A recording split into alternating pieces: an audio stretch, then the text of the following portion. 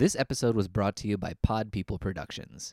To find more episodes of this show and others, please visit podpeople.me. It's podcasts for the weird at heart.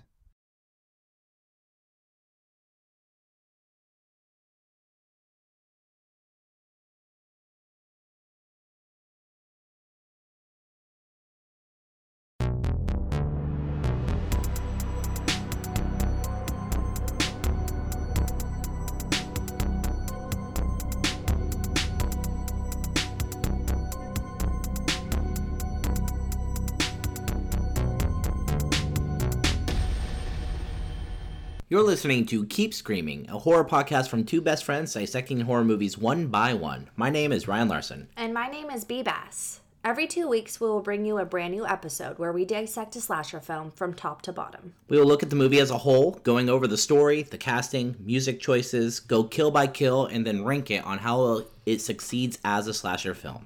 You can find us on Instagram, Twitter, and Facebook at ScreamingCast or by searching Keep Screaming.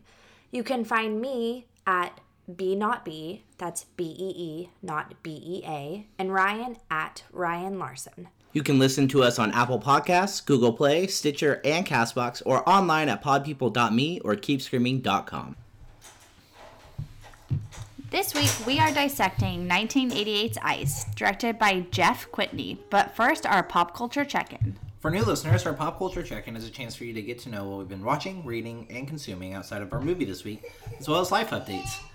Life update, Liam is our third honorary guest host today. He's a very loud baby, so if you hear him in the background, I'll try and do any kind of post magic I can, but this is the realities of being a mom, is that it's not nap time, and we're recording, so here we are. Yeah, the realities are B's mom, and I'm her best friend, and this is what happens when we put off our podcast too long. So I started off my new year with as much horror as I could, like all the horror that's already been in theaters, which is great. If you guys are big horror fans, you know that January is considered what they call like a dump-off month, which is not really true, but like that's what they call it, where they put titles that they don't think are going to do very well because it's typically slower in theaters, so it gives them more time to possibly succeed. So I have already seen both of the horror theatrical releases from 2020, which are The Grudge by Nicholas Pesci, I never know how to say his last name, and then also Underwater, starring Kristen Stewart, and that was by, I believe his name is, William Eubank. The Grudge is what they call, I looked it up, it's called a sidequel because it's not a sequel or a prequel, but takes place at the same time as the original Grudge movie from 2006, 2004? I don't know, one of those years. And takes place in America. Liam's being fussy, y'all. Takes place in America. It follows a very similar format to the other Grudge movies where we're following like different sets of families as they are stricken with the curse, which is Ju-on, the Grudge curse. The cast is incredible. I mean, it's got John Cho, it's got Betty Gilpin, Lin Shaye, Andrea Riseborough. It's got a really like killer cast. It's pretty like it feels like a movie from 2004, which is fine because that's when the movie takes place. It's 04, 05, 06, and it feels exactly like those kind of like predictable yet still fun jump scare movies. I think we've definitely got to a point where people are like bored of jump scares, but we have to remember there was a point where like that was still kind of new to horror, and like this is kind of a throwback to that. And I actually came away from it not like it wasn't in love with the movie at all, but I was like, I liked it more than the other one starring Sarah Michelle Gellar. Like I truly did, because like I don't like that movie at all. Yeah, my history with I haven't seen the original one. Oh, the Japanese one? The Japanese one. Yeah. And The Grudge came out in a time where I was, like, old enough to be getting into horror. Like, what year did the original? Like, it's either 04 or 06. Yeah, so, I mean, I was, like, probably 12. Like, in that. So, just in the age range that, like, I was able to watch these like PG-13 horror movies that were coming out and getting into them. And I started it with my mom, and we literally got like, I think 30, 45 minutes into it. And like both of us were like super bored and not into it. And I've never gone back to it. Yeah, 04 is when it was. Yeah, so I was 12. Yeah. I was like prime age for that movie for sure. And I love Sarah Michelle Gellar. So, yeah, we love her. You share a birthday with her. Oh, yeah. So, I don't know. I mean, I love Don Cho, so I want to see this one. Yeah, I think it's just like a fun turn off your brain, like popcorn. Like, it's a good, like, late night, rainy night, kind of just like almost a little too predictable horror movie. But, like, I still just had some genuine fun with it, so I didn't mind that much. And then the other one I saw, Underwater with Kristen Stewart, which if you've been paying attention to like any news outlets, it unfortunately tanked. Had a very, very high budget. It was like $80 million. I found out there was some like production stuff that it actually was given. It was approved such a high budget. Like it's been like part of the reason why T.J. Miller is in it too. I think is because like this was before like one of the newer Alien movies, and so like they were thinking it was going to do really well because they thought Alien was going to do really well, and then once Alien tanked, they kind of put it off, and they put it in quote unquote dump off month, and so yeah, it's that's rough for her too. This is like 2 big movies of her headlining that she's flopped. And we'll see. It still has time. It still has like other markets, so you never know. Yeah, I think it's going to be. I mean, what do you think? Liam obviously thinks that Kristen Stewart is a great actress and that she's very underrated still, and that the Twilight glean is. I did watch the Twilight movies when I was pregnant, so. Yeah. So horror fans love it. Like if you've been paying attention. Yeah, I've seen one. I just looked it up this morning because you had mentioned last night and I was asleep. So I like looked it up and the reviewer was like.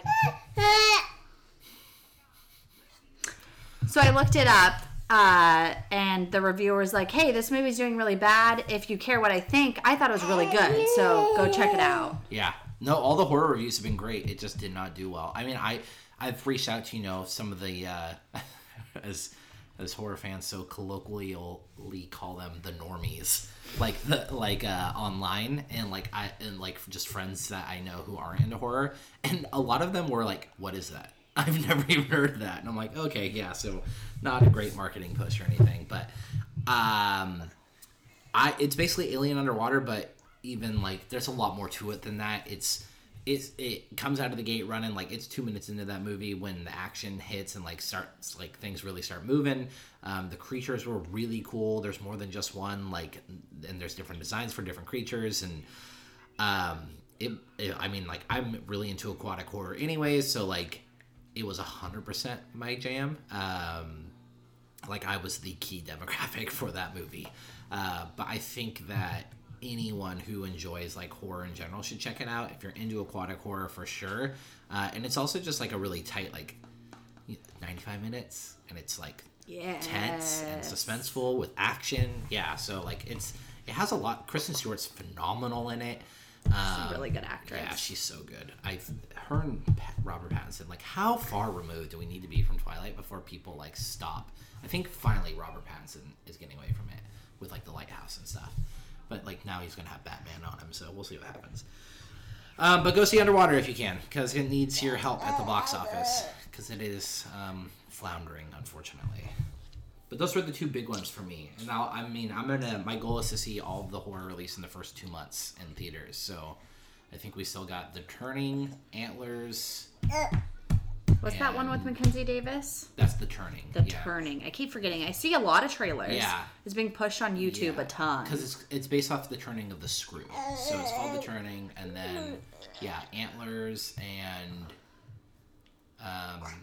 The Boy 2 is coming out finally. Oh, yeah. Yeah, but oof. We got a trailer before Underwater, and I will tell you, I was not in love with that trailer. I mean, I'll see it. Uh-huh. But I liked the first one. I liked it. Brahms, right? Yeah, Brahms. Yeah, but that trailer for the second one, I'm like, I don't know. We'll see. I'm going to hold off judgment, but yeah, I agree with you, sir. It was questionable. Yeah, I haven't seen that as not being put. So I watch a lot of YouTube via proxy because that is my husband's jam. And it's always fascinating for me to see. Yeah. It's always fascinating for me to see what films they're pushing. And I have not seen. Like for, what is that movie? The alligator one. Oh, Crawl. Crawl. Oh my God. Non-stop trailers on YouTube. And a lot of trailers for The Grudge and a lot of trailers for The Turning, right? Yeah. That's what you said it was? Yeah. But Underwater, no. I only know that's out because of genre people talking about it.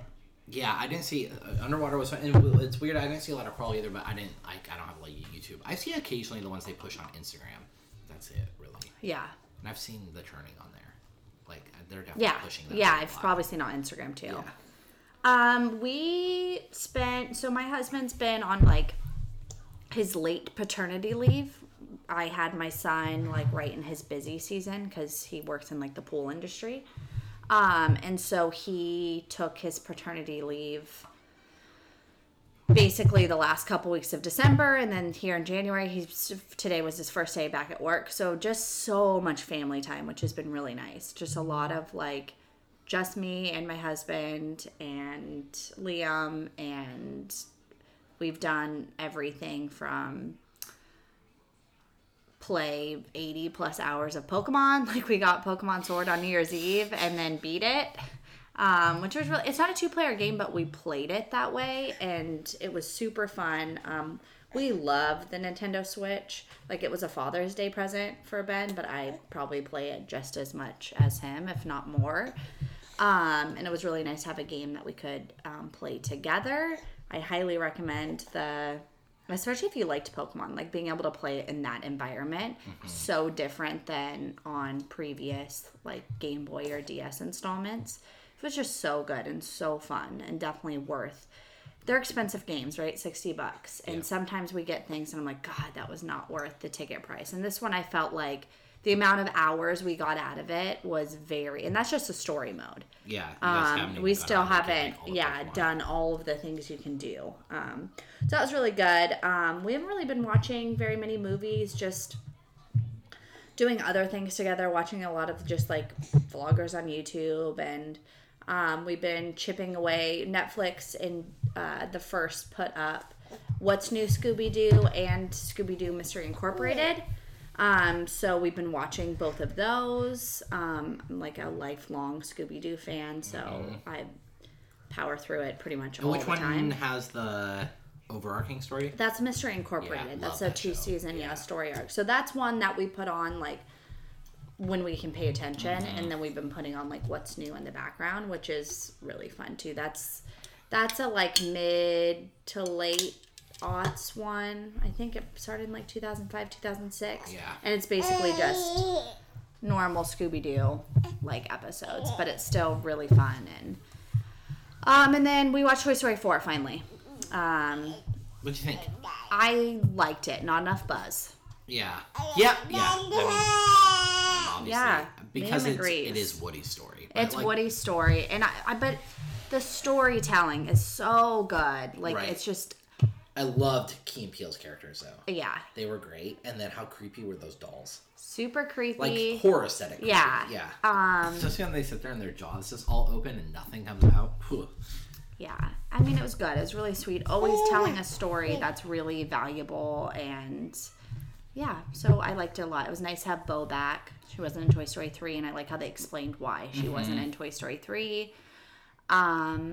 Yeah, I mean, I think it's fun. I think Forky's a super fun character, and like I'm excited for like Liam to have a Toy Story. Like the first one came out the year I was born or close to it. 94.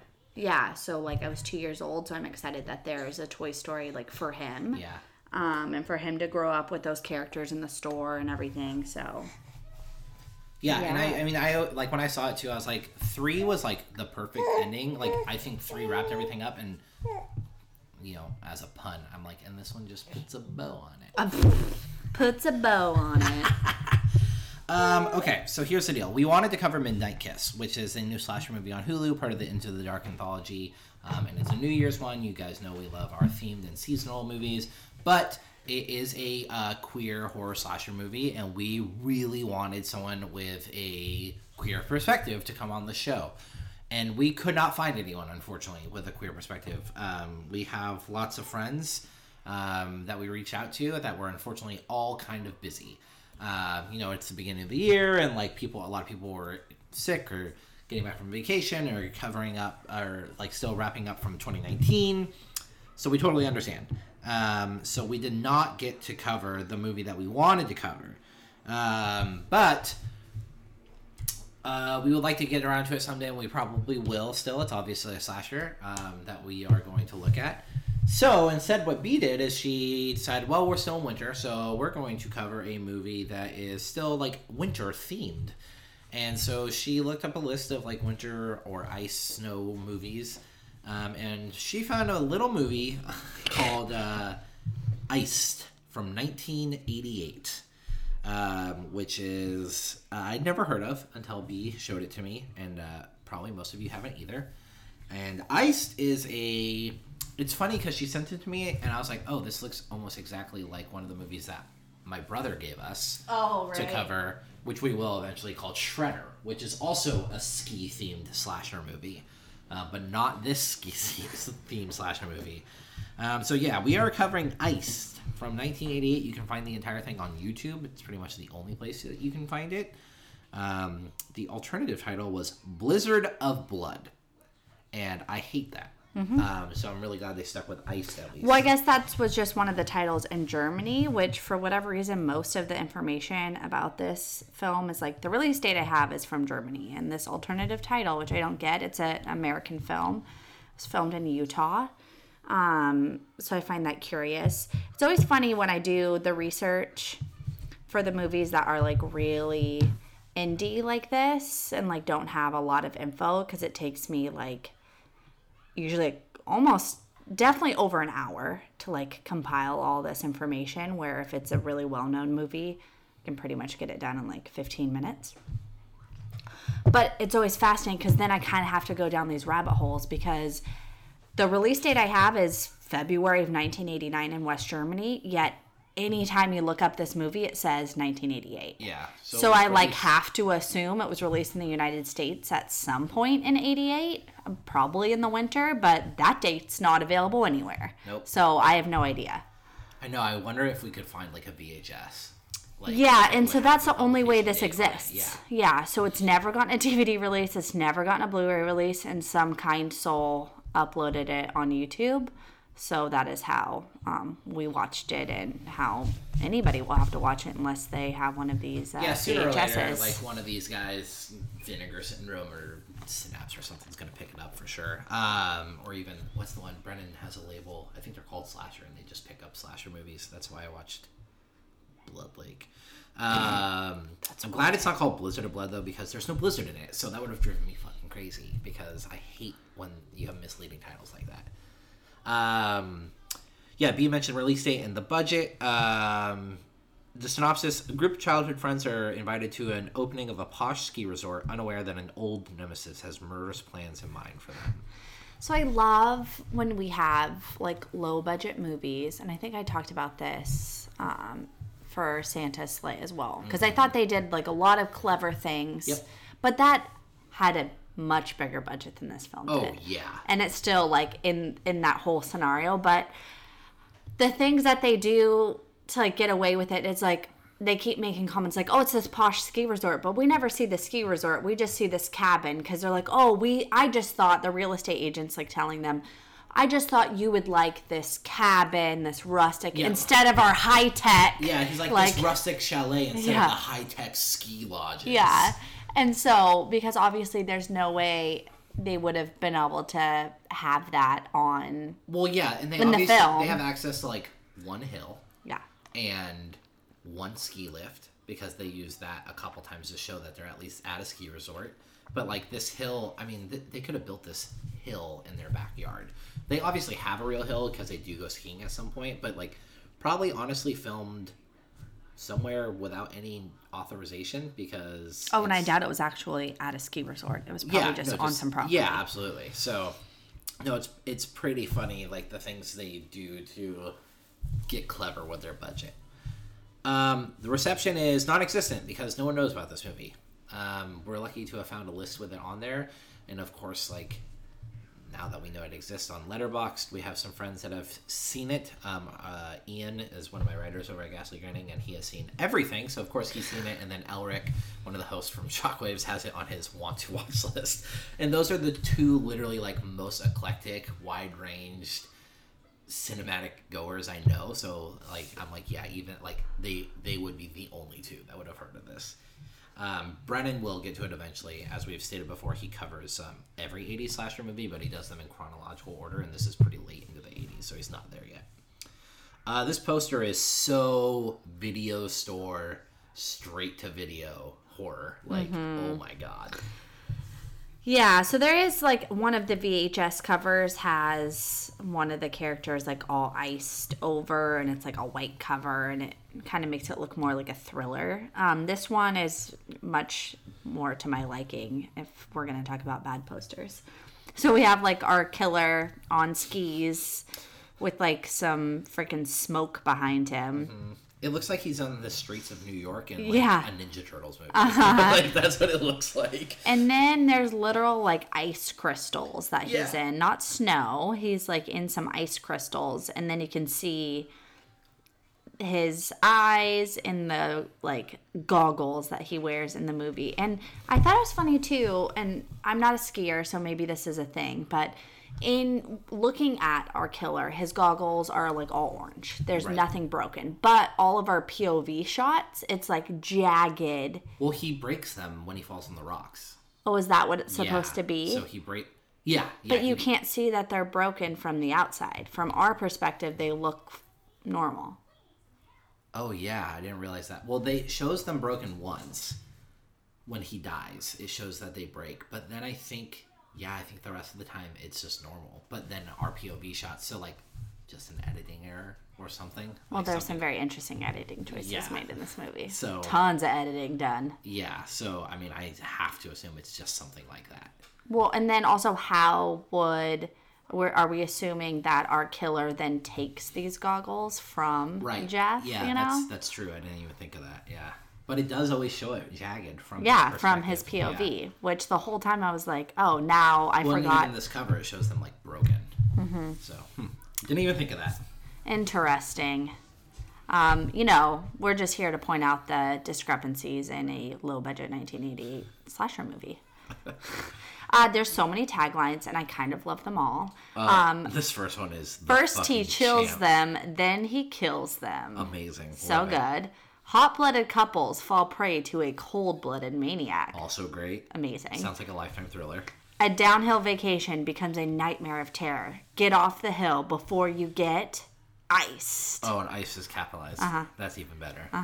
And then That was for sure, like, if this movie had an ad, like, that's what the guy was, like, reading, like, before you get, and then, like, it would come up and it'd be like, iced. Yeah. For sure. Those are love great. it. And I They're love so I good. love the hot-blooded couple one, too, because there's a fuck ton of sex in this. Like, not, like, a fuck ton, but, like, there's a lot of sex, and it's pretty, like, near graphic. Oh, it's like very everything but- softcore, for sure. Yeah, it's like everything but the everything but- P and V. Yeah. And, yeah. Lots of booty, lots of boobs. Lots of full-blown naked bodies on top of each other rolling around, like, And- pelvic area. Showing. yeah, and gyrating, which is Oh, like yeah. that's the big thing that happens in these films. It's like if it's the specific movements, like I forget what movie it was, but for some reason I was watching like a behind the scenes and they're like, oh, you just have to be careful about the movements. Like they can be fucking naked on top of each other and you can still get a PG-13 rating. But if they move in a certain way, Right, like they thrust. yeah, then it's immediately an R. Or they can be fully like clothed on top, no breast showing or whatever. Like, don't exact quote me on that. But basically for sex scenes, the ratings care more about what's movement and what's happening than the actual nudity itself. Which I find interesting. It's like we all know what the fuck they're doing. That's true. I guess I think about it, though, and, like, there are movies where, like, the nudity exists in a standpoint of like its neutrality. Like, so I guess like since it's not sexualized nudity, so making those movements, I don't understand the ratings board, whatever. No sequels, but it sure as hell set up for one. Sure. Yeah, sure did. Yeah, this is hardcore, part of that 80s gotcha, like last stinger moment. Yeah, we had like a like Valentine eye bleeding moment. Yeah, or like straight Friday knockoff. Yeah. Almost. Yeah. Jeff Whitney is the director. He also directed Beyond the Door 3 and Lightning in a Bottle, which are both very low budget thriller horror movies, also from the 80s. Yeah, Joseph Allen Johnson. This is his only writing credit, but he plays Alex in this film. And then he's also an actor. He has like 10 credits or so. He's an actor in Slumber Party Massacre, which is one of my favorite horror movies in general. And then Berserker as well. The score was done by Dan Milner, who did like a lot of TV shows, Down to Earth in 85, Airwolf in 87, and American Gladiators in 93. Interesting. And the score was, it was adequate. It was fine. It was just repetitive. Very repetitive, which I feel like he produced like a couple tracks and then found ways to like use them over and over. No, for sure. Like there's like one that's used for the sex scenes, and one that's used for like the creepy scenes, and the one that's used for the actual like when the killer's round scenes, pretty much. Edited by Carl Oblath. He has 34 credits that are Carol, sorry. She has 34 credits that are all low budget movies, and there's some weird editing stuff in here. Like there's some weird dream sequences, and there's a lot of like weird back and forth, like you flash forward to a sex scene that happens that you end up seeing anyways in like 10 minutes. I love all of the like they do it in Curtains too, but I love when this a film reminded cuts. me of Curtains. Yeah, it definitely had some curtain vibes for sure.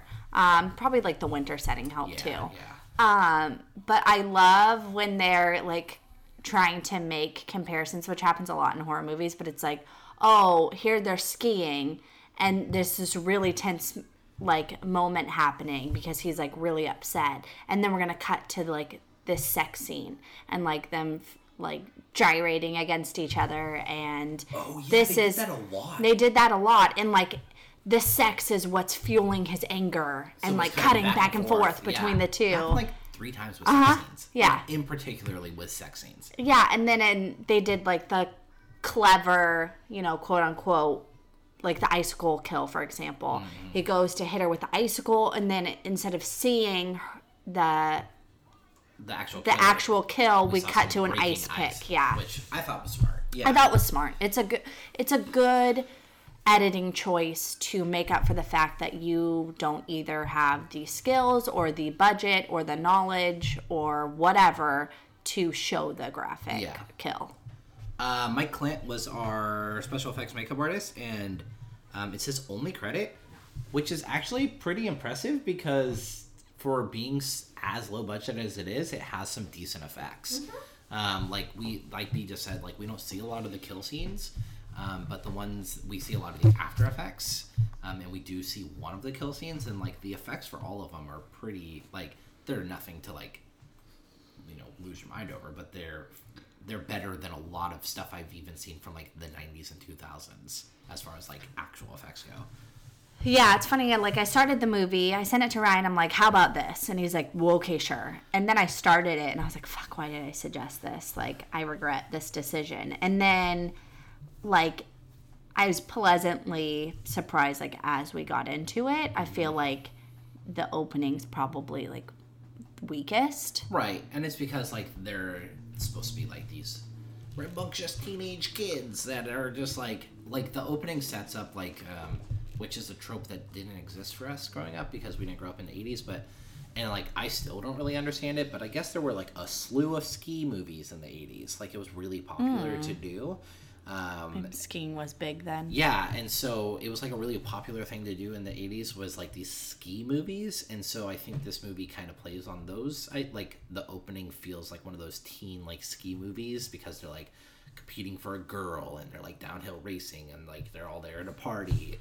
And it's pretty silly, but yeah, it gets like once it gets moving and like character builds and stuff, it gets pretty interesting. It ends up being a lot better than you would expect for like something you can only find on YouTube. The cast is pretty big because we are focused on like one central group of characters, so we spend a lot of time with most of them. Deborah DeLiso is Trina. She was actually Kim in Slumber Party Massacre. So B and I hypothesize at least that's probably how she got brought on, because she was with Joseph Allen Johnson in Slumber Party Massacre, and then he wrote this movie. She was also in the 89 version of Dr. Caligari, Trickster from 2018. She's like a pretty genre staple actress. Yeah, Doug Stevenson as Corey. I mean, most of these people have like 15 or so credits, so they definitely worked, whether it was all in the 80s or like trickled here and there.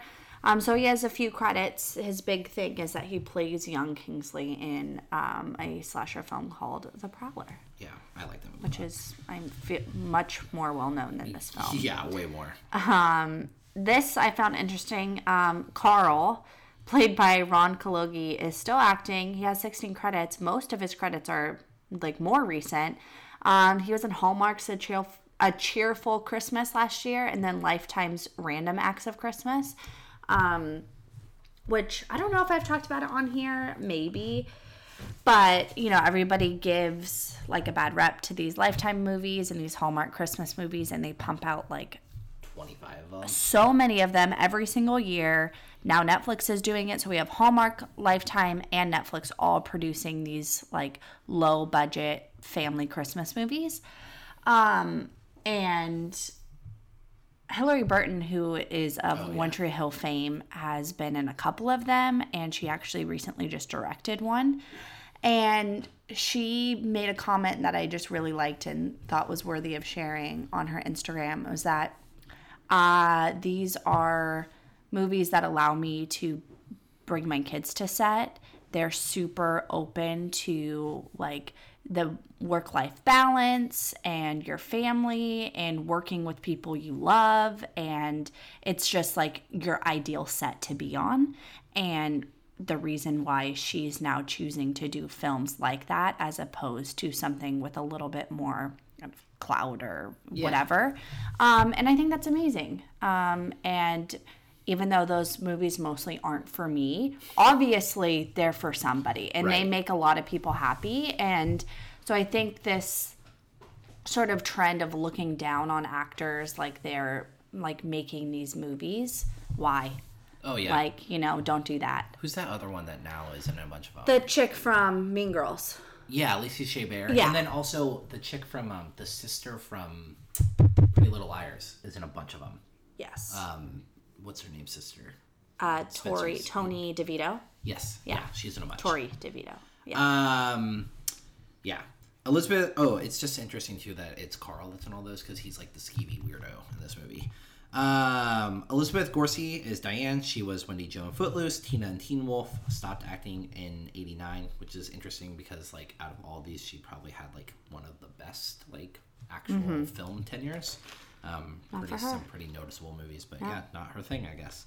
And John C. Cook is John, who was in a bunch of 80s stuff too, Baby Boom, First Thug, and Three Fugitives. So yeah, just like kind of a lot of these guys are like 80s actors.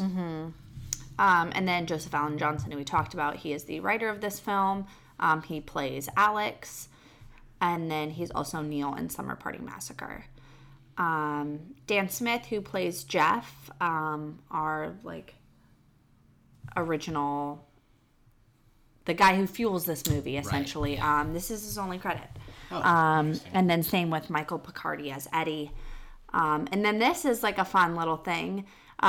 Jeanette, played by Lisa Loring, is Wednesday Addams in the original Addams Family, the TV show. Interesting. Is this the girl who gets naked a bunch? Jeanette? Yeah, she's the one in the jacuzzi, right? No, that's I think Diane. Jeanette is Diane, the one who's trying to get with Alex. High school.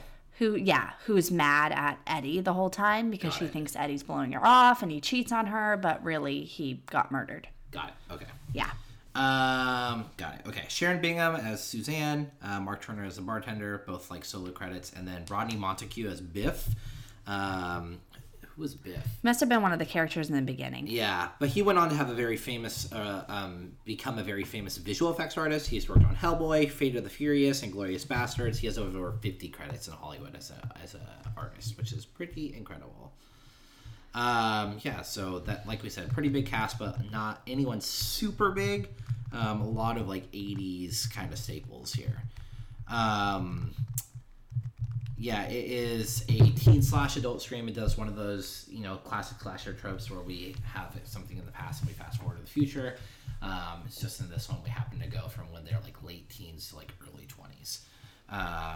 And then, yeah, it's an isolated slasher film. It mostly takes place in one cabin almost the entire time. And then, it's a seasonal slasher because it's definitely like a winter. And they do have some like winter themed and skiing themed kills. Correct. For all you skiers out there. Yeah, I know. Who skis anymore? Like, truly, if you ski, let us know. I'd be interested to know. I know a lot of people have transitioned over to snowboarding because I hear it's just generally easier. I think skiing's easier. I thought snowboarding was. No, skiing's easier. Really? So people snowboard and then, like, it's scary. And then they are like, no, I'm going back to skis. I think snowboarding's just trendier. Like, it looks cooler. Like, skiing was, like, the big thing. And it made you, like, really posh and whatever. And then snowboarding was like... So it's like rollerblading and skateboarding? Yeah, exactly. Got it. Okay. Like one's actually probably easier than the other, but it's not as cool. Yeah. Quote unquote cool. Yeah, rollerblading's a lot easier than skateboarding. Are there any rollerblading slasher movies? Oh. Like, I mean, I know there's already a movie called Shredder that's about skiing, but I think there should be a Shredder too that's about rollerblading. I think that would be fair. Or then Thrashing about skateboarding or something. I don't know, something like that. Missed a chance there. Brink, the sequel, and it's a slasher. That's what I was gonna say. We need like a Soul Brink. Skaters. Soul skaters, escape for our souls. Our killer is Alex, and he has the most fucking ass backwards so funny motive. So this whole movie starts off with like the beginning is Jeff dies, and Jeff dies because he's trying to impress this girl that he came out there with. He said he used to ski in the Alps, and which is Trina. Yeah, and he's challenged to a race by Corey, and they get in a race, and Corey wins and embarrasses him, and Trina goes off with Corey, and so Jeff gets all pissed and somehow he lies about skiing the Alps. Yeah, right? Well, he says that's the whole thing too. He's like, I was in an institution, and but I was there. It was in the Alps. He basically was like, I was there. I just didn't ski. Right. And so, there's this whole monologue where you see him talking to one of his friends in the bar, and then so Jeff gets all pissed and goes up to prove to himself that he can do it, and crashes and dies. And then after Jeff dies, which we find out much later, is our killer, Alex, was friends with Jeff, and they'd been friends forever. And he went looking for Jeff after he went to climb this mountain, and he found his body, and on the way down, he tripped and fell and broke his leg, and it had to get amputated because he was out in the cold for so long and no one could find him. And his dad wrote him off as his son because he was an amputee. And it ruined his skiing career. And it ruined his skiing career. And so...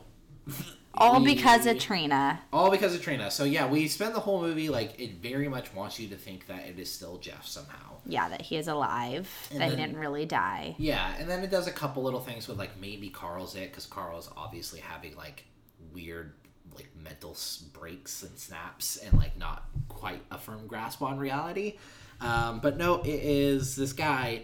It reminds me so ridiculously much of the newest James Bond movie, Spectre, where Christoph Waltz is the villain in it, and he's like, why did you do this? And you find out that Christoph Waltz, when James Bond's parents died,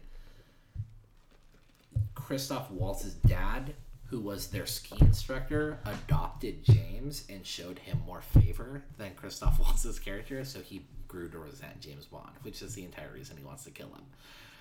And it reminded me so much of that, where it's there's just this random guy who has this really weird motive, and it happens to be involved with skiing. And I mean, so basically this is a James Bond movie. Yeah, essentially. So start including, I guess, Deborah De Liso on your list of James Bonds.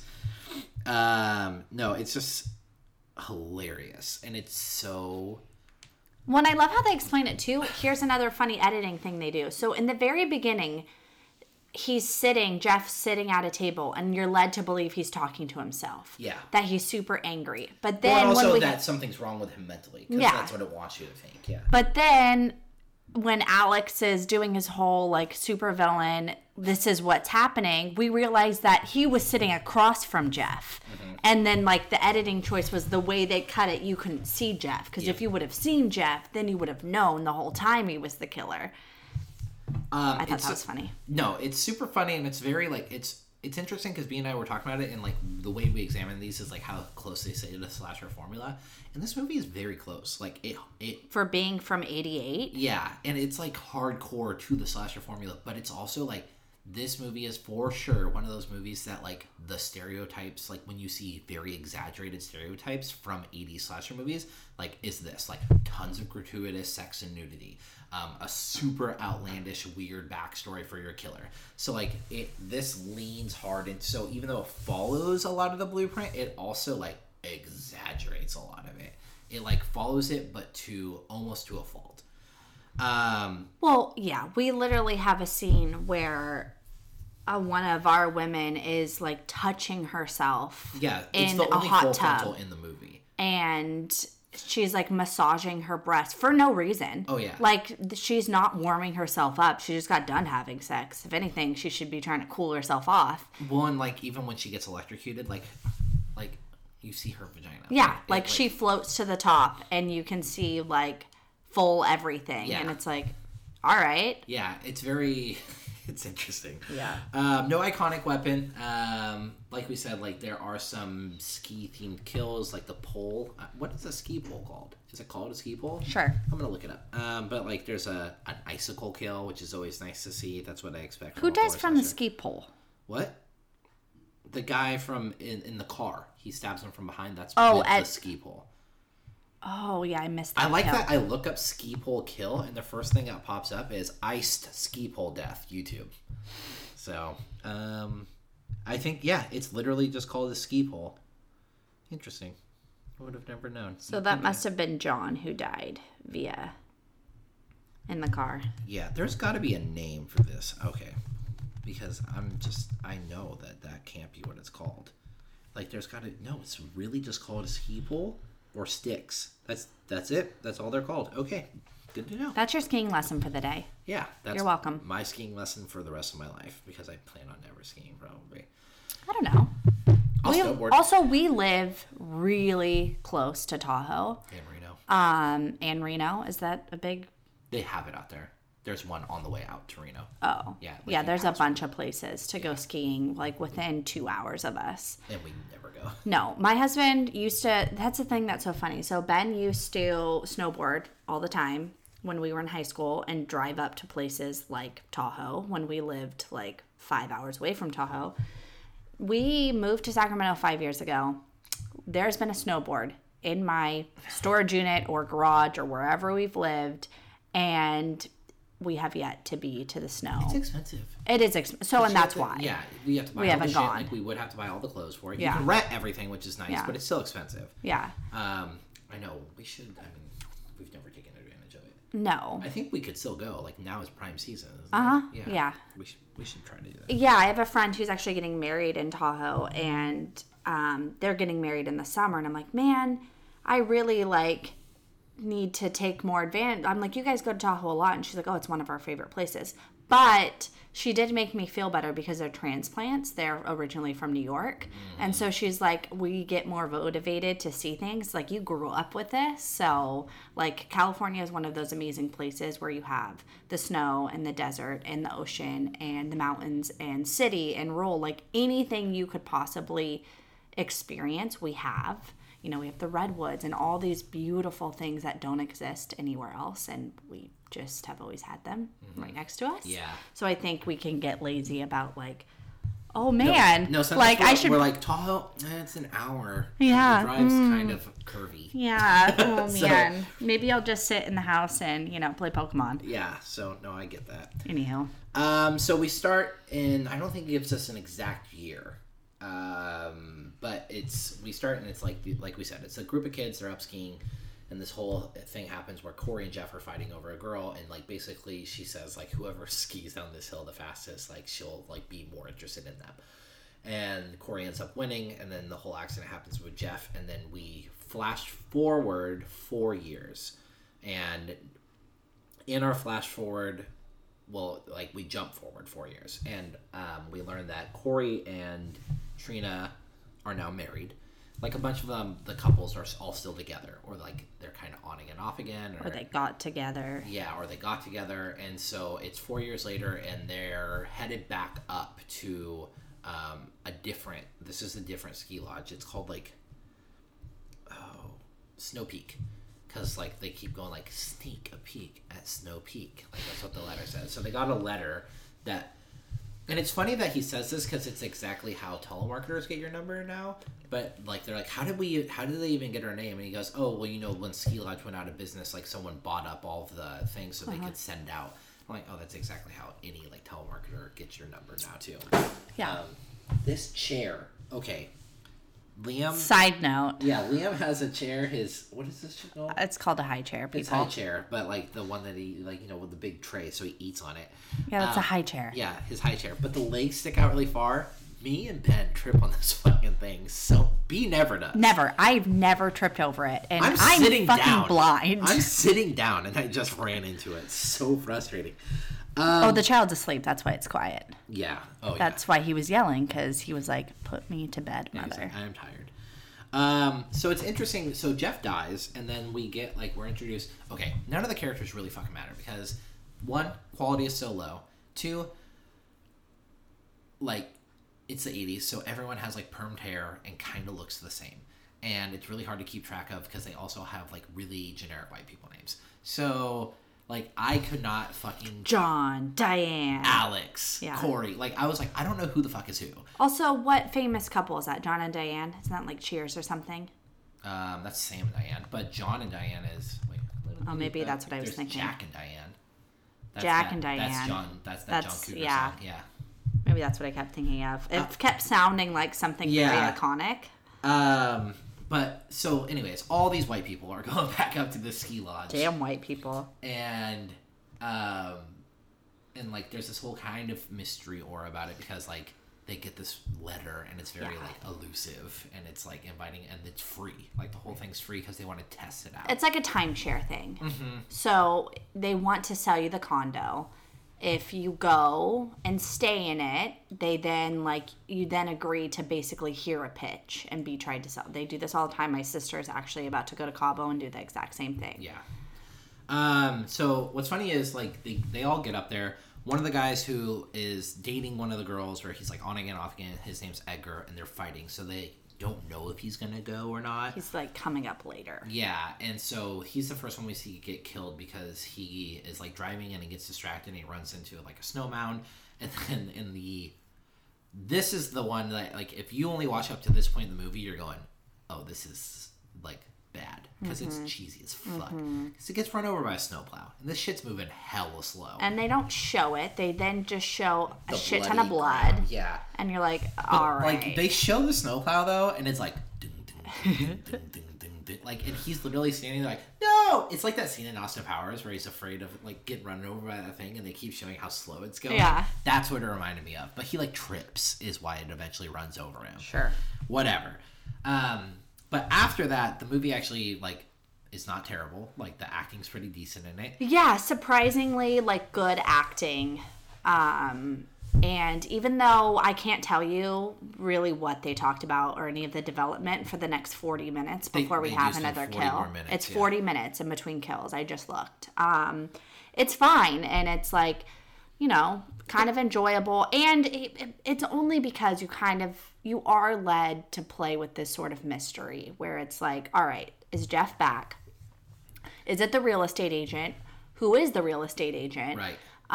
What's Carl's deal? Yeah. He's acting all hella What's weird. Carl's deal? And like at some point you think, yeah. So you're entertained enough, like you're hooked in enough to be like, all right, where is this going? Yeah, because like it plays enough with like fun slasher tropes. Like John finds a note in his dresser from from when Jeff died, and he thinks it's Carl because Carl like has a perverse sense of humor, and So he like thinks it's Carl and he doesn't tell the girls. And then we also keep getting like POV shots of the killer watching him from outside. So we know that someone is out there.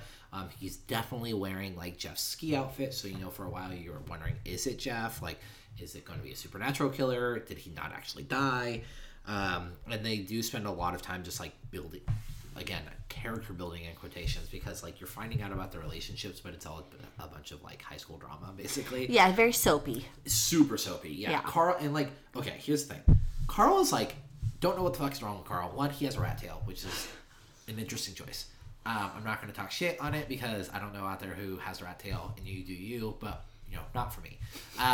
Two, he's doing hella blow all the time. He's literally butt naked. We see his little booty in the bathroom doing blow. And I'm like, why? Why is this scene necessary? No, the best is when the full-length mirror in his room, when he turns it sideways and drops like a fucking like foot-long like thing of blow, and like I'm like, holy shit, Carl, like you're a fucking maniac. And like he's hiding a gun in his cowboy boot, and he doesn't just have blow. Like he has this little baggie, and it's like full of shit. And like he makes a joke about prescription medication. He does make a joke about it, and then like you realize like, oh, like, you know, he's for real like using. But like it's never really explained why. He's like just super paranoid that he brought a gun for some reason. And I mean, they've got to try it. It's probably something Jeff related, right? Well, I guess. And he also like, he's like very like, no one likes him. Like at dinner, anytime he talks, like they're like, remember there's the scene they're talking about the drive-in movie theater that they went to? That was one of the things I noticed, was like they kind of poke at the movie because they say, we're making out the whole movie. It was one of those movies where you only pay attention when someone dies or there's tit or boobs on screen. And I was like, oh, they're poking at themselves, which is interesting. But he's like, oh, was it in the snow? And she's like, it was summer, you idiot. And I was like, damn, no one likes you, Carl. like, yeah, no one fucking likes you. And so, yeah, it's a lot of like unnecessary, but kind of necessary to fill time.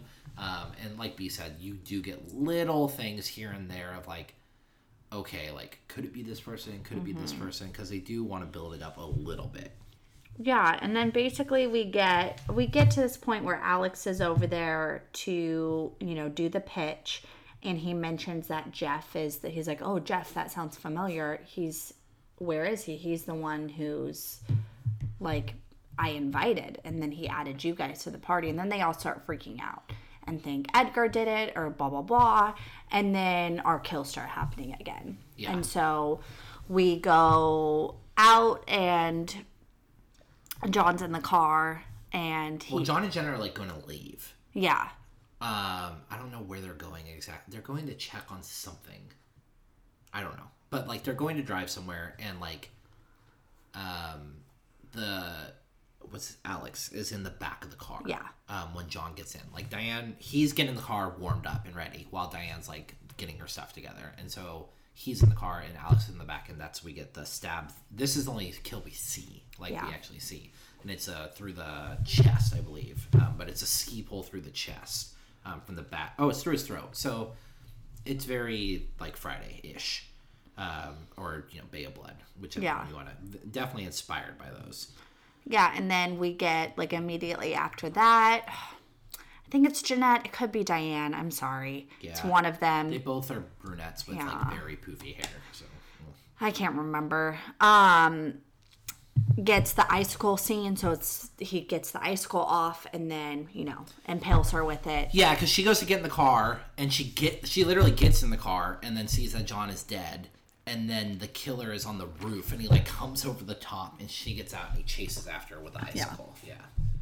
And then, I mean, things are kind of going. I mean, this literally it's like kill, happens super quickly. Well, because this all happens though, because there is a point where like they all fall asleep, so they think John and Jeanette are gone. Yeah. And so the rest of the house is kind of like, okay, well, we just have to wait now. Yeah. And so we do see like Diane we see that she had sex with Alex, and then Carl is like all pissed about it and gets drunk by himself and falls asleep in a chair in the living room. Mm-hmm. And then Corey and Trina fall asleep in their bedroom. Yeah, and then after that, Diane leaves to... That's got to be Jeanette.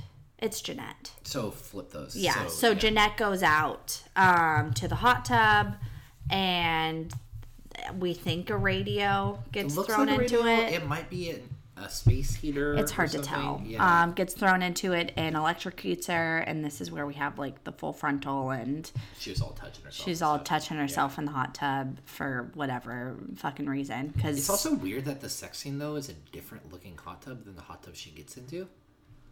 Probably is. Sure. What does it matter? Yeah, I don't know. And then we see, before this, we see that the killer was like setting up a bear trap in the snow. And Carl goes out and he lures him out. Yeah. Because Carl like wakes up and he looks outside and the killer is outside and he's got like a flare. He's like waving it at him. And so Carl goes out with his gun to like try to get him, and he traps him in the bear trap, which I think is pretty hilarious, because it's like very circumstantial. It's like, how did you know Carl was going to wake up and look outside the window? But whatever. It's an 80s slasher movie. But, so, it's okay. He wanted to bear. And then also, which we had this conversation recently when we're talking about Friday the 13th, 2009, like, bear traps really aren't something that would kill you. Like, they just would trap you. Yeah. Yeah. It would have to be, like, no, we were with...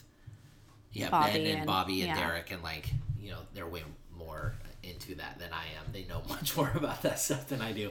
And they were explaining that you would have to literally like rig it to be strong enough to like really damage you, but even then it definitely wouldn't kill you. And you could still pry it open. Yeah. But like I guess there are some like restraints on them, but if you were to take those off, it'd probably break your leg, but it wouldn't be enough to like immobilize you. Then we get like, this is kind of the crux of the film, like Corey goes downstairs to make himself a drink and he gets stabbed in the chest by our killer, and while this is happening, Trina wakes up and she is confronted by the killer, and like there's kind of this whole like Bea was saying, the editing of back and forth, because doesn't make it seem like he's gonna rape her, because I felt like, because he's like, you're gonna do me one last favor. So, and like he does tear her shirt off, doesn't he? Or he tries to. Yeah, I mean, I didn't super get those vibes. But maybe. It wasn't until he's like, you're gonna do me one last favor. That you're like, what's gonna happen? Yeah. For me, I just got the perception of it that it seemed like he was gonna like make it slow and like torture her. Gotcha. For Jeff, because that's the reason why he went on that slope last night, It's her fault. He was madly in love with her. Right. Okay, that makes sense. But because, I mean, like, maybe that's a different way to interpret it. There's like this whole runaround where like Trina does go outside at one point because she actually ends up getting Carl's gun and bringing it back inside. And then she falls asleep on the stairs. So that's where the editing's really weird. After they have like their little showdown, then she sits smartly in the corner where she can see upstairs and downstairs. And then she then all of a sudden it literally cuts to like her head is down and the killer's like attacking her, like she had fallen asleep or something. And it's like very disjointed. There's nothing in between it. Yeah, strange. I didn't catch that. Yeah, that's super weird. No, I thought it was really weird because I'm like, who the fuck falls asleep when they're like... the chick from Sorority House, or Sorority Row, yeah. which we also were super bothered by. But she manages to get upstairs. She hides under the bed with the ice pick. She waits for him to get in there, stabs in the leg, but he like tackles her. He does his whole villain monologue. Yeah, find out his motive. Yeah, and then while this is happening, like while he's monologuing, we're seeing Corey crawl up the stairs, and he manages to get the gun. She shoves him over the railing from the top story, and she shoves him, and because she shoves him, Corey's able to get a straight shot off because they were like wrestling before, and then he's hanging from the railing with a rope around his foot.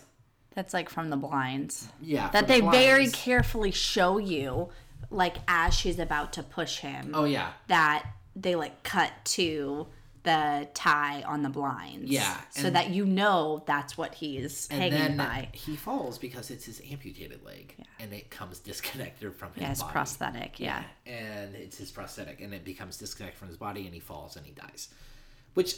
also kind of funny because he falls like maybe 8 feet into snow. Into a ton of snow. But okay. I just assumed like the gunshot killed him. Sure. Because he gets shot like in the chest. Yeah. And then we get another flash forward to 5 years later. So we've now traveled 9 years with these people. Wow. And it's Corey and Trina, and they're out at another ski lodge, which, by the way, at this point, I would be like, fuck ski lodges, because shit keeps happening. Jeff died, and then you got attacked by Alex, and so, like, I probably won't ski anymore. But they're out there with 2 kids, fast work, 2 kids, 2, like, fully grown, like, I mean, not fully grown, but, like, they're walking around talking. Fully grown 5-year-olds. Yeah, they're building snowmen and shit, and so they have 2 kids out there, and one of their kids has built a snowman, and it is the ugliest snowman I've ever seen in my life. And wow. It really is. Fighting words. Yeah, I'm judging that 5-year-old snowman prowess. And then in the most cliche 80s thing imaginable, Trina goes to look at it, and it starts bleeding from the eyeball before another ski-clad killer jumps out. Is it a dream? Who knows? Who knows?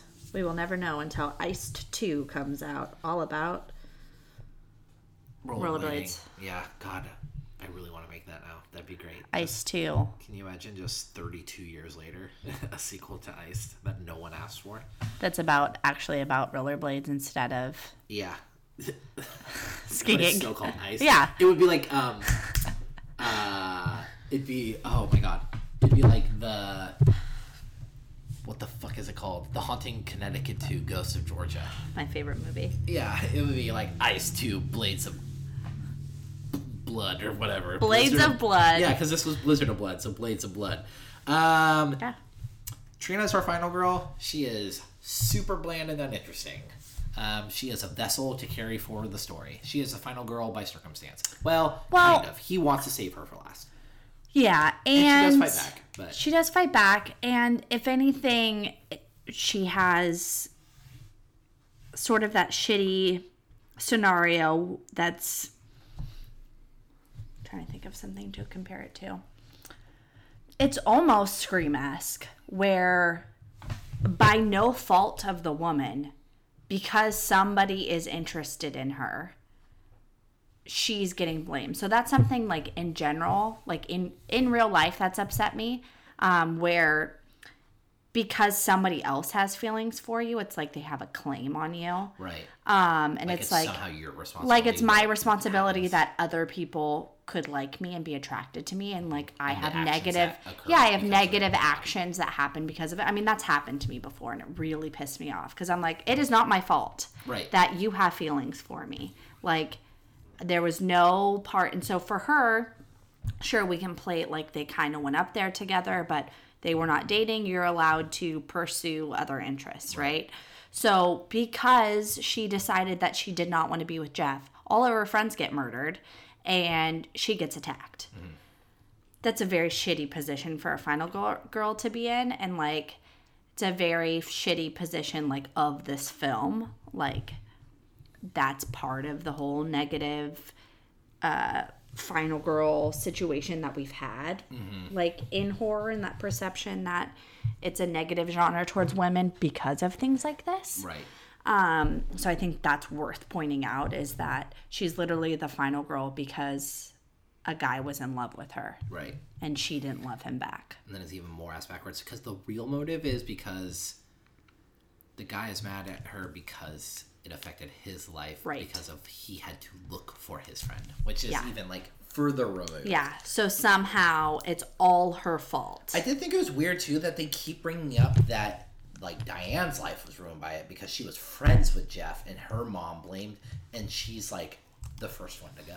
Yeah. But like they bring up all this backstory with her, yeah, and like how much it impacted her, but then like they don't do anything with it, which was interesting. Like this movie had some like that, and the like meta poke at slashers was very like it had little nuggets of like, oh, there's almost something a little deeper here, and then like obviously a amateur writer, but like I think he had some inkling of what he was doing at least. No, for sure, because it's definitely something that, and I think that's what Scream is partly making, like poking fun of and like saying like Billy, and then we find out with the rest of the movies, like literally Sydney's entire life was ruined and changed because of actions of her mother. Mm-hmm. Yeah. I mean, Scream 2 and 3 play with that a lot. Well, yeah, Scream 3 then sort of retrofits like the motive for even Scream 1. A bit does. Yeah, so it's all comes down to the behavior of the woman causes men to act insane. Yeah. The movie. One day we'll cover Scream 2, guys. Oh yeah, we were talking about that earlier. At the very end. The very end. Favorite kill? You mean my favorite setup for a Yeah. kill? That is the bummer about this. Like, I think they handled it pretty well, but it would be received higher in my eyes, maybe, depending on what they look like. The fact that almost all of the kills are cut away. Or like the simple electric one where it's just a lady shaking in a jacuzzi. Yeah, and you're like, okay. I'm going to have to go with the car kill. One, because we see it, but two, because that is a genuine fear. Like, that's an urban legend that I think is hella scary. Like, check the back seat. And that still creeps me out. Yeah. And it's still effective to me in horror movies whenever there's somebody hiding in the back seat. So, Yeah, for me too. It's the one we see. It actually looks pretty good. It's themed, which I love. And then, I love a good stick kill. Yeah, and I love homages. And, like, it's definitely a reference back to, like, Friday. And so, yeah, definitely that one. But I do think it is really clever, the ice. I think the ice kill is clever. Yeah, I do really think, like, that was a really good choice by the editor. Okay, so if you guys are just listening for the first time, at the end of every episode, we do rank our movies. You can find the whole list at keepscreaming.com/the-list. And it is, again, kind of, we look at something, not how much we like it or our favorites, but how much it sticks to what we have kind of derived as our slasher formula, which all of that is entailed in what we look at from top to bottom, which is why we cover so much of the movie, from, like, poster to the individual characters, writing, director, music, everything. Number one, just will not go away. Number one, My Bloody Valentine, 1981. It's been close to 2 years now, I think. It is, in February. Yeah. So next month it will be reigning for 2 years. Pretty Yeah. much as long as this podcast has existed. Yeah, with Black Christmas from 74 following it up. And at the bottom we have April Fool's Day, Girls Night Out, and Cry Wolf. This movie is cheesy, yes, and it's, like, lowbrow and it's cheap. But it, as far as the slasher goes, follows a whole bunch of slasher trope formulas, and it does it pretty well. From the, like... The back, like, the history. The history, flash flashing forward. The killer is themed, has an outfit, is masked. It's cat and mouse, like, it's very much stalking these people. Yes, lots of stalking. He spends 40 minutes. We see him a bunch in that 40 minutes. Yeah, He's just not killing anybody yet. That's a slasher movie. Yeah. How long does freaking Michael Myers stalk Laurie before he actually kills? Well, doesn't kill her, but tries to kill her. Exactly. Kills the people around her. The whole movie. Yeah. We have, a cast of young people. We have, sex and nudity. And, I mean, it's a paint by number slasher. Yeah. That is where... It's funny because I think that's where it succeeds and where it fails. Because it is so paint by numbers, it becomes a little generic. Yeah, and because it doesn't leave itself room to make up for the fact that there's a low kill count, we don't really see the kills, we have a generic final girl, and we have, because it's so paint by numbers, it, in fact, like, looks a little bit down on the slasher genre because it takes those tropes to an extreme, and that often is negative. Yeah. No, I agree. And, like, there's a couple other things that are, like, hurt it too. Like, the score is pretty bland. And then, like you said, like, it's just a bummer we don't get to see more from the kills. And, like, I think a lot of times we see this a lot, especially in this era of slasher movies, but what makes up for it a lot of the times is, like, in something like Intruder, like, you get, like, really creative cinematography or, like, really creative kills. Or I was thinking that too, like, similar in line with Intruder, but then that was so innovative in its kills and its after kills, where this could have done a lot with after kills. I don't know if there's the official name, but that's what I call them. Where, no, we don't need to see the icicle going into her body, but what does it look like afterwards when you find the body? Right. And we do see that in the car. But, like, yeah, I agree with you. And well, yeah, we see almost all the after kills when Trina's running around and she finds everybody dead. Which I was but Becky likes this because she loves seeing bodies. Yeah, they didn't take those, like, Jeanette's just, like, floating. Oh, yeah. In the hot tub, you know? Like, she's not even, like, yeah. or anything. Yeah. No, so, like, and that's how I kind of think of it, because there are movies that are a little more, you know, like we've said, generic, that on our list even, you look at, like, Mutilator, Happy Birthday to Me, Intruder, that's kind of what I'm looking at for this. But those movies, I think, in their third acts, all do something so wild and, like, crazy, it makes it stand out more and turns it into something different. So I'm actually kind of looking at Cold Prey area for this. Because Cold Prey, also very by the numbers. Like, extremely by the numbers, very generic. You know, like, I honestly would put this either, I'm thinking actually a little under Cold Prey, just because I think our final girl's a little more defined in Cold Prey, because we get that whole sequence at least where she's being dragged out and, like, she has to, like, really fight for herself. And then I do think, like, our characters are a little more developed in Cold Prey. It's a little bit better atmosphere. Yeah, but, like, I mean, it's hard to very similar. Yeah, no, for sure. Yeah, they definitely would make for an interesting double feature. But I think Cold Prey gets an edge strictly just in quality. Well, quality. That's what I was going to say. Hard thing. Honestly, quality, because it does have that advantage of time. And honestly, budget. That might be the only reason why. And I do, like, you know, you and I both enjoyed the way Cold Prey, it doesn't do the backstory, but it does in our opening credits, which we both like that. So, like, I think it's just as effective as, like, this opening scene here.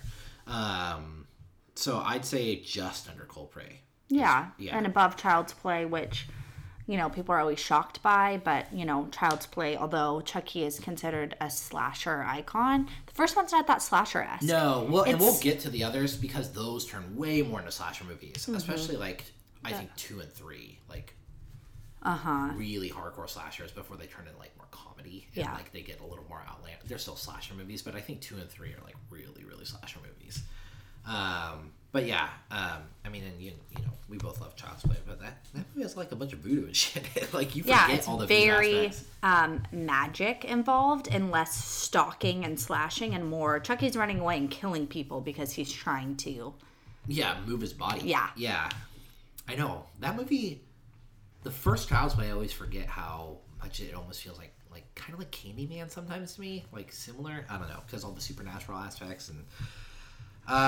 Cool. So this is our new number. Wow. Iced 28. I mean, you know, relatively high. Halfway. I feel like that's high. Yeah. I when I watch it, I'm like, this is actually going to rank pretty well. Yeah, and a lot of these could honestly be pretty interchanged, right? So we're talking, I think, probably from maybe even, like, My Super Psycho Sweet 16, which is 19, to Santa's Sleigh, which is 35, which we just covered. So I think all of these end up super similar to each other and, like, are ranked appropriately. It's, like, similar. So, like, it's like the middle is, I think, always going to be that area where it's like, okay, it's here for a reason. Either it's a really slasher, but it's generic, or it's not very slasher, but it's super innovative, so it's ended up in the middle, where the ones at the top are exceptional, and the ones at the bottom are like, that wasn't really a slasher, but, you know. Yeah, it reminds me of how, if you listen to Shockwaves, when Rob and Elric do their top 10 lists, they always say, like, 10, like 3 through 10 are kind of, like, all interchangeable because they're so close, and then 1 and 2 are, like, distinctively 1 and 2 because they stand out so much. That's what our list reminds me of, is, like, you look at the top, like, I feel even, like, top 10, maybe like top 12, 15, like, you're like, these are here because of this, and then you start going, like, you're like, these are really close, but it's just because of this or just because of that. So I mean, I can understand why, like, this ranks so high. Like I said, relatively high. If you guys have ideas, throw them at us. We have nothing planned. I don't think at all. Really. No, we're gonna sit down and we gotta hash figure it out. Because otherwise we do this, which we're recording on the day that it goes up. It goes up. So I mean, shoot some ideas. I don't know. We might maybe do a throwback to New Year's New Midnight Kiss because Brendan said he wants to be on the show, and we would love to have Brendan back. So that's definitely a possibility. But I don't know. I think we might look at.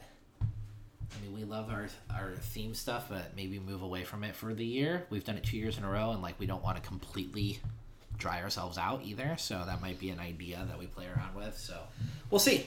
Maybe more franchise stuff. I did enjoy doing the 1-2 on Friday. Yeah. So that was fun too. Agree. Think wet our toes in some more of the big ones this year. Yeah. I mean, we'll preface it right now, let you know that if we do any Halloweens, it won't be till October for sure. But there's still lots of other franchises to look at. We've almost done all of the I Know What You Did Last Summers. Got one left. I'll Always Know. If we watched Ice, we can watch I'll Always Know What You Did Last Summer. But can we? It's almost worse when they're new and... It is worse when they're new and bad. Might have to do it for the summer anyways. I don't know. We'll see. Good Lord. But thanks for R.I.P. my sticking sanity. around, guys. Thanks for thanks for... You had the honor to hear Liam. Yeah. Yeah, because he's the best. Yeah. And if he could fully form sentences, I would just let him on the show all the time. Even if they were like nonsensical sentences. But yeah, thanks. And we'll see you in 2 weeks. Until then, keep screaming.